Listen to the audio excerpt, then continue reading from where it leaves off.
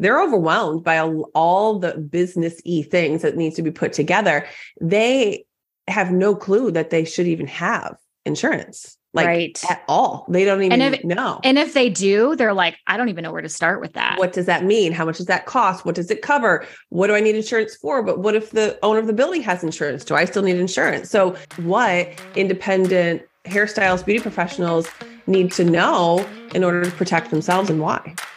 Welcome to the Messy Hairstylist Podcast. I'm Kelsey Morris. And I'm Abby Warther. Whether you are a mess literally or figuratively, we are here to help you take imperfect action to find your success as a hairstylist.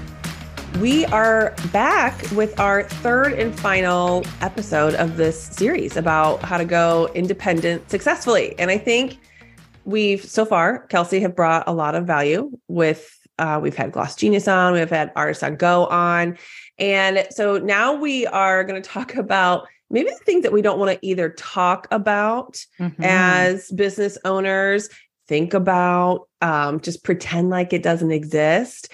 And sometimes when we're in our businesses, we sometimes feel like we need to maybe backtrack a little bit because maybe we got excited. We wanted to go independent, get the cute studio, get all the decor, all the fun, cute things, have our branding down. But sometimes we might realize that we don't have some of these core foundational things in place. And so that's where we're going to go with this episode today, right? Yeah, it's so important to not just get caught up in the glitz and glam of our industry, which is hard to do because with social media and being an artist, we're all about the creative side. Very creative to a fault sometimes. To a fault. Yes. And it's hard to focus and be like, okay, I've really got to nail this part of my business down to be successful. So I'm really excited to introduce our final guest in this series. So this is Joe. He's the Director of Strategic Partnerships with Elite Beauty Society. Welcome, Joe. Well, thank you, Abby. Thank you, Kelsey. I'm excited to be here. So tell us, Joe, exactly what Elite Beauty Society is and what you guys provide. And then we're going to get into why that's important and why we don't want to just brush past that. And maybe we might have to backtrack a little bit and make sure some things are in some place. So could you tell us about what you guys do? I sure will. And thank you. And first off, I just want to say really, again, thank you so much for this platform. Thank you for this opportunity. I realize I'm the third and final guest on this three-timed event. And boy, I get it. I can't think of a more engaging topic in the beauty space than insurance. This is obviously the one everybody's been That's for last. Insurance. That's for last. I love it. But no, in general, again, thank you so much. So Elite Beauty Society, it really is. It's a brand. It's a membership program we put together. It all really started to help fill the need of offering liability insurance for the independent beauty professionals. As you guys know, the industry has evolved over time as we've grown more into this independent salon suite model and chair rental model. A lot of times, in most cases, you're going to be required to carry liability insurance, either rent a chair, rent a suite, or what have you. So we solved that need through this program, but we built Elite Beauty Society to be so much more than just insurance. As a result, it's now a full engaged program with a whole suite of employee benefits, a whole suite of industry-specific member benefits, and of course, the much-needed liability insurance component. So if you rent a chair or again rent a suite, they're going to require you to carry several pieces, and we carry all of those in one kind of really low-cost package for our customers. And I think that's great because I own a rental salon. Kelsey owns both rental and commission salon. And I do think that it's so interesting that when stylists are going newly independent, they're overwhelmed by all the business-y things that needs to be put together. They have no clue that they should even have insurance. At all. They don't even know. And if they do, they're like, I don't even know where to start with that. What does that mean? How much does that cost? What does it cover? What do I need insurance for? But what if the owner of the building has insurance? Do I still need insurance? So could you speak more on what independent hairstylists, beauty professionals need to know in order to protect themselves, and why? Absolutely. And you're right. Education has been, probably the biggest first component or big hurdle to get over. Why would I need it? And, what's the point of it? And, as I said, we see the industry kind of evolving this way anyway. So So eventually somebody who never thought or about insurance or needed insurance, they kind of run into the wall where now they're being required to carry it. So where do I go? What do I do? And that's, again, why we built this program. So, in general, if you're going to rent a suite from a salon suite rental type of business, or in some cases, if you're going to rent a chair or even work in a commissioned salon, a lot of times the salon owner or the business owner is going to require you to carry liability insurance. Now, what does that mean? Typically, it means two main components, which are professional liability and general liability. Professional liability is what, when doctors get it, it's called the malpractice insurance. That's any event due to the negligence of the service provider. So, for instance, if somebody happened to slice an ear or something of that nature that was due to the negligence of the beauty professional, that would be covered under professional liability. The other main component is general liability. That's what most people call like that slip and fall insurance. That's kind of the freak accident insurance. So if water is dripping from the ceiling, your client happened to slip and fall and hurt themselves, that's covered under general liability. One quick side note is we do see a lot more claims come in for general liability than we do professional liability.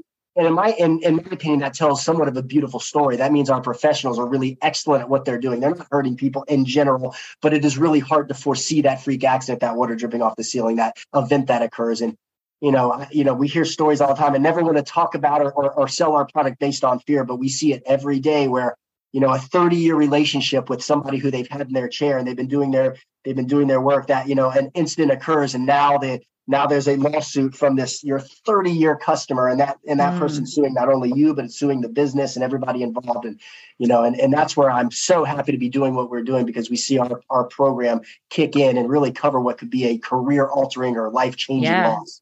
So you're saying that you could protect us in those situations, and it kind of like takes away the fear of that happening. So I guess a question I have is, what percentage of business owners actually have insurance, I should say, in our industry? Do you know the answer to that? I don't know the answer to this, but I do want to kind of separate into two components here. There's the business owner's policy, which is typically written if you're a full salon. If you have W-2 employees, each state has separate laws that kind of guide what is required for you to carry liability insurance if you have employees working for you. In most cases, I'd say in almost all cases, that style of person is going to have to have insurance. So that's right, close to the 100% level. Now, our program was designed for the independents or for the beauty professionals who work at those salons. So what percentages do on there? It's really that percentage number is growing every year. I don't know off the top of my head what it looks like today. It's probably still somewhere well under 50%. Yeah. Again, as this evolution continues to sweep across. And so, for the listeners who may not know, and maybe for us, for our learning, is it not required? We don't have to have this. This is just a benefit. Well, and so the new business models that we're seeing pop up every day. I mean, as we all know, the salon suite model was growing rapidly regardless. And the pandemic did nothing but drive an adrenaline shot into that business model, because there was this desire for one-on-one services. Mm-hmm. And so as a result, we're seeing this model kind of, again, be, one of the biggest or quickest things growing within our space. And in most cases within that model, the requirement's there. And the reason is because it's a different relationship than some of these commissioned salon models, because it's a landlord-tenant relationship. The beauty professional is the customer of the business owner because they're paying them a rental service. And so there's some protections that are needed there. And, so in fact, in our case, our program not only covers the professional and general liability, ours also includes rental damage insurance, which is required in almost every lease that side. So ours includes $100,000 of rental damage. Ours even includes $1,000 of stolen or damaged equipment insurance. There's product coverage. So if a product used causes a burn or an allergic reaction, there's even identity theft. We built our program to model, in most cases, that big business owner's policy, but designed for the independent beauty professionals. It's so great, because I think with anything, when I'm making sure that my ducks in a row on the business side of things as a salon owner, it is so hard to find people and companies to work with that truly understand hairstylists and what we do. Like, so yes. right there, for me to find even an accountant that understands our weird world of doing hair and all that was hard to do. And I found a great one. And the same thing with insurance then, like, because it's very specific. It's unlike any other industry out there. So all those things that you just listed are unique to what we do. Totally. That's so cool. And you're right. In most cases, it was simply just an insurance company that you'd have to go to. Before, if you wanted to get insurance in our space, you'd have to go to a local agent, fill out a lengthy paper application. They'd spend a couple of weeks, get it underwritten for you, charge you several $100s. And that's simply how it was. When we came on the scene, we built a technology that really changed the way this was done. And nowadays, a lot of people use a similar tech, but it's truly like going to Amazon and buying a widget. It can literally take you less than 3 minutes. You don't have to speak to a human. You can be covered with millions of dollars worth of coverage. And in some cases, like ours, it's less than $200 for the entire year. So the evolution, not only of the business in general, but of the insurance business matching up to the need has been significant as well. Right. So tell me about, you guys offer more than just insurance though. We do. We realize that what insurance is. Insurance is a product that you purchase, but you hope you never use. And really, lucky for everybody, most people don't ever use it. That's the goal. You don't ever want to have to use insurance. That means an event happened. So we go to great lengths to try to build additional value into our program. That way, it's not such a burdensome line item every year. Oh, I have to pay for this insurance that I never used. Instead, we provide a tremendous amount of value on the back end through these other programs, which partnerships we're constantly negotiating as we move on. But so our program comes with a whole suite of employee benefits, such as an entire insurance marketplace. So if you need health insurance, we have a concierge service that'll walk you through the ACA to find the best options for you. That's great. We were able to build, because we built this program together, we were able to build out group rates on dental insurance and vision insurance, much like if you went to work for a large employer that has thousands upon thousands of employees, which is kind of tough for a lot of folks in our industry who are independents, and they try to find these low-cost options, and they're just not there. So our program comes with all of that kind of ready-made for these independent professionals. In addition to that, we built this as Elite Beauty Society. This is for beauty professionals. So what I'm doing, and my team is doing all the time, is finding wonderful partnerships where we can negotiate discounted access for our customers. So our customers get discount on continuing education and tools, products, different things they might need, back bar items that they can get direct access to help, drive additional revenue selling products that way. So we really tried to, and content on how to build your business and be successful at that, build your SEO, build your audience, things of that nature. So we really do try to provide them the business tools, resources, employee benefits to help them succeed. That is so cool. I love that. It's like literally everything. Yes. One stop shop for everything. I know. I saw that that you offer Sam via education. You have like it's not even just education for your business or learning how to do the insurance stuff. It's like actual to help us just be better professionals all across the board. Yeah. And that's been a common theme in this series about going independent. And I think what I'm really proud of is the fact that everybody we're talking with is really community focused. And it's amazing how you're not just talking about insurance, you're talking about how the beauty community as a whole and how you can help the whole community. It's not just about selling us insurance. It's about bringing in other tools as well. I just love it. Yeah, it really is. I mean, at the end of the day, the goal is to, when a beauty professional puts so much time, effort, and attention into what they're passionate about, into their craft, into their product and their service, that's, that ends up being a beautiful thing that they're doing. But in some cases, it's almost becomes uncomfortable to start to make money on this artwork that you're doing. So we try to bridge that gap a little bit by providing direct content, direct advice on how to do such things. If you're booked solid, it's probably time to raise your prices. That's very uncomfortable. How do you do that? So we try to provide content to help them continue to grow within the industry and grow as a professional, and of course, grow their income. How cool. So go ahead, Abby. Actually, I want to hear what you have to say. I was just going to say, so having insurance is one of those key things, those foundational things to have to make sure that you're securing your business. What else do you suggest that beauty professionals should be looking to get a foundation set? And if they do need to do a little backtracking, what are some of the other things that they need to do to just have a nice, secure business for themselves? Well, education is always an extremely important thing. So I think, and again, in our industry, I think we find that a lot of our professionals, they really dive into that piece of the business. They want to learn as much as they can and become excellent at their craft. So I encourage that as much as possible, because at the end of the day, that's it. That's the artwork. That's the practice. That's, immerse yourself into that piece. And of course, there's continuing education requirements that are kind of different between each state. So in some cases, they're required to go through education every couple of years or every, periodic amount of time. But I just encourage to kind of go beyond that. It's yes, fulfill your continuing education requirements, of course.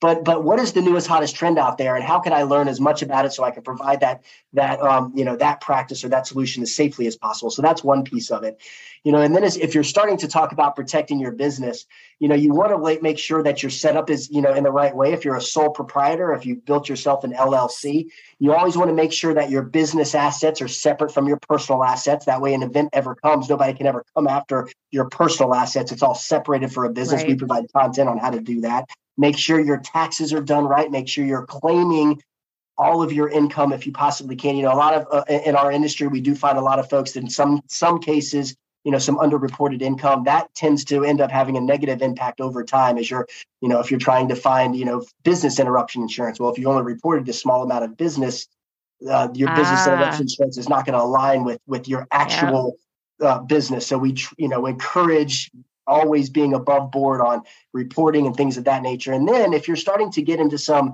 potentially, when I say dangerous practice, I don't like the word dangerous, but, riskier practices, some, more, medical spa type of stuff, look into, providing disclaimers, look into having your clients potentially sign waivers, just to make sure that you're, all of it. And it's not to protect you if you hurt somebody. It's really just so that the client understands what's happening during a service. What are the risks of those, things that are happening? What are the potential outcomes? Just so everybody's clear and above board on it all. I think that's great advice. Like having waivers, have things to sign, like have documents, document things. Make sure you're over communicating, because especially this day and age with beauty professionals, you have hair extensions, which can be a stress on the hair. You see lash extensions happening, which can be a stress. And like, you see these stories pop up all the time. Mm-hmm, and so if you're going to be offering, and even us just doing hair color, but you're now seeing these other things with extensions, different methods of extensions, that there can be some issues. And so having everything, all those things in a row. And I do love that you said reporting your income. Right. that is one of my biggest things. It's a pet peeve of our industry that professionals aren't reporting everything. And I think, over the last 2-3 years with COVID and everything, a lot of people got burned by not getting assistance and help because they weren't ever truly showing what they were making at the chair. So I absolutely love that advice. And the more that we all show really what we make, it's going to make the higher people up see that we're a real industry and to take us a little more seriously. I'm so glad you touched on that, Abby. I was thinking that in my head.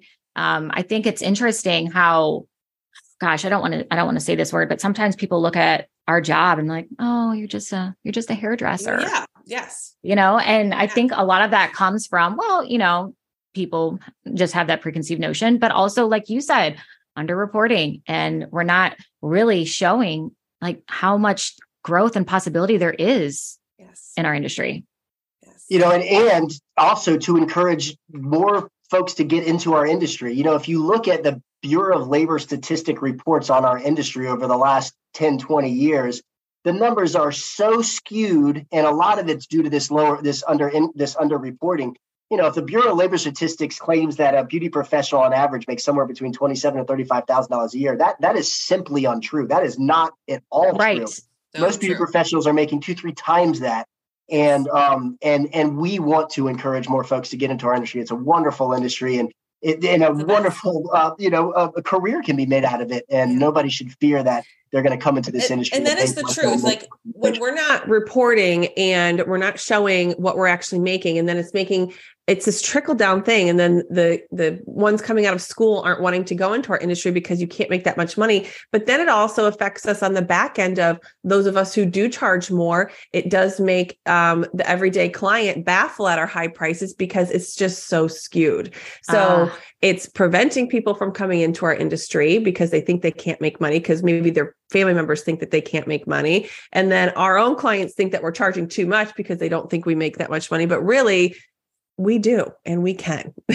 So just report, right? Right. So, we touched a little bit about COVID and how it kind of created some shifts in our industry. I'm curious, what shifts besides the COVID shift, but what have you seen as of late? What do you see from your perspective as the shifts that have happened recently? Well, of course, the one I mentioned, the big boom, again, it was already starting, but again, adrenaline, I feel like, was injected into the salon suite model. This desire for one-on-one services became really attractive coming out of COVID. If you recall, during COVID, one of the things that and it's hard to talk positively about an event that hurt so many people, but we do anyway, because that's life.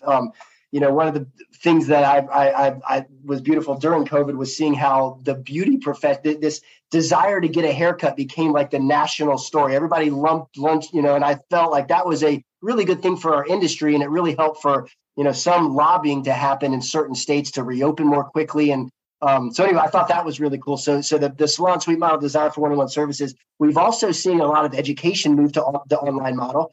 I think a lot of people during COVID started to try to figure out how they could fill in these gaps of income there, especially the teachers who were, no longer could do face-to-face. So they started to move some of these things online. So we're now seeing a lot more continuing education pop up online, which again, providing easier services for our customers to get through, something that in some cases is challenging, having to do continuing education every couple of years. Well, I think there's some beauty to it.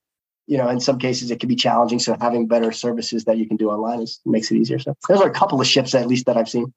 I agree. That's really cool. I just like to understand, see everybody else's perspective. I mean, Abby and I, we get to chat about it a lot, and we're like, oh, this is so cool. This is up and coming. This is different. And I don't know. I like to see what your perspective is. So I think we're aligned on it. And I think it's just interesting because we're always coming from the hairstylist, the salon owner perspective. And just through this 3-part series here, we've talked to 3 different people, including Joe, in completely different, they're not behind the chair doing hair like we are, but we're still it's showing that our industry is growing. Our industry should be taken seriously and is taken seriously. Look at, even just with this 3-part series, all these incredible people we've had on here to support the hairstylist. Yes. Right? So we have everything it takes to have these incredible businesses, because we have the people like Joe over Elite Beauty Society, and we've got Gloss Genius, we've got AOG, we've got all of these great, and so much more out there. Everything's at our fingertips. So that's where we're so excited to be bringing these types of conversations to our podcast. Absolutely. So that leads me to my new question. I'm full of questions today, Abby, just so you know, Joe. I've got lots of questions for you. Joe, why do you think beauty professionals ignore insurance? It's a great question. And, we do this, we offer these services in a couple of industries. We run Elite Beauty Society for beauty professionals. We run another program in the massage space called Massage Magazine Insurance Plus. We run a program in the fitness space called Insure Fitness Group. And in general, across the board, I think people ignore insurance because they aren't required to carry it. And I know that, so that is a typical line in the sand. If we're talking about who's going to carry insurance and who's not going to carry insurance, the biggest line in the sand that differentiates those two is who's required and who's not required. If we didn't require car insurance, very few people would be driving around with car insurance. Totally. Totally true. Good point. So that's the big thing. And again, this evolutionary shift towards requiring it, I think it benefits everybody involved. And of course, it helps us keep our lights on, which is great. But I think that's the big thing. We find in our industry, the 2 biggest motivators for a purchase are, and this is if you're differentiating between insurance policies, would be number one would be cost. It's a very price-driven market. So that just goes to show right there, folks aren't necessarily looking for quality. They're just looking to solve a problem for as low as they can, which again suggests the requirement is probably the biggest motivator to purchase. The second biggest motivator to purchase is advocacy from somebody they trust, which, by the way, I just want to give you guys a massive thank you here, because lending a voice to what we do is exactly the thing which helps to drive exposure and understanding of what we do. So thank you. We can't ask for a better platform than this. So for the most part, I really it's lack of education sounds like it's an insult, but that's not what I mean. I think it's just lack of understanding for the need of it is probably why most folks the awareness of it. Yes. And then also just fear of like, oh, I don't know how to buy insurance. I don't know how to do that. Where do I even start? Fear of the unknown. Yeah. And I always for me, when I'm working with stylists, I'm always like, run your business like a business. And it's step one, having insurance. If you want to have a business, you need to run it like a business. So protect yourself. Heaven forbid something would happen, right? Right. And I love that Joe said he doesn't like to lead with fear as a reason to buy insurances. That was great. I love that. That's very touching. But it is true. Like these things happen. And as we've talked a lot in this series about prioritizing ourselves and our time, we got to also prioritize taking care of our business and protecting ourselves from these things that could happen. Well, Joe, is there anything else that you would like to tell us about Elite Beauty Society? One thing, and this is going to sound like insurance speak, but I say this because I feel this is the piece of education that the community should know is there's two different types of policies out there. One's called a claims made and one's called an occurrence form. Our program, and like many others out there, is the better program. It's what's called an occurrence form. And I just want to bring this up because there are some what's called claims made policies out there. And I just want people to be aware of what that means. All that means is that a policy has a policy period. Let's say that policy period is from April to April, and an incident happens during that policy period. Well, if the claim came in after the policy period was over on a claims made policy, that claim would be denied. On an occurrence form policy, it doesn't matter when the claim is reported. It's going to be covered. And that doesn't sound like a big deal. Well, if somebody gets hurt, they're probably going to file a claim within a short amount of time. Well, in most cases, that's true. But we did an audit back in 2017. 21% of the claims that came in that year did not come in during the policy period. Meaning that a claims made policy would have denied that claim. And then 36% of the overall money we paid out in claims that year, again, were from those incidents that came outside of the policy period. So just be diligent, ask the questions, make sure that companies have all of the insurances that you need to fulfill the requirements of either the lease or whatever or the studio that you're working for. And then just, I highly encourage you to make sure it's a claims made policy. Claims made policies in general may cost a little bit more. We elected not to inflate our margins at the expense of our customers because paying the claims is the most important thing that we do. And we really try to drive as the lowest price as possible.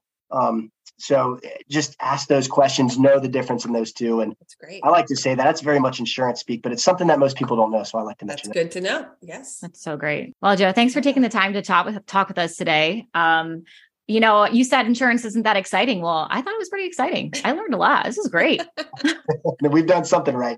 You did it. Yes. Thank you so much. I just think, again, I know things that stylists think that they don't want to talk about or think about or work on, but it's so, so important to treat our businesses like businesses and protect yourself, protect your business so you can be creative. So you don't have to have that stuff weighing down on you. You can be creative and do your thing and grow and make money and just know that you have created security in your own business.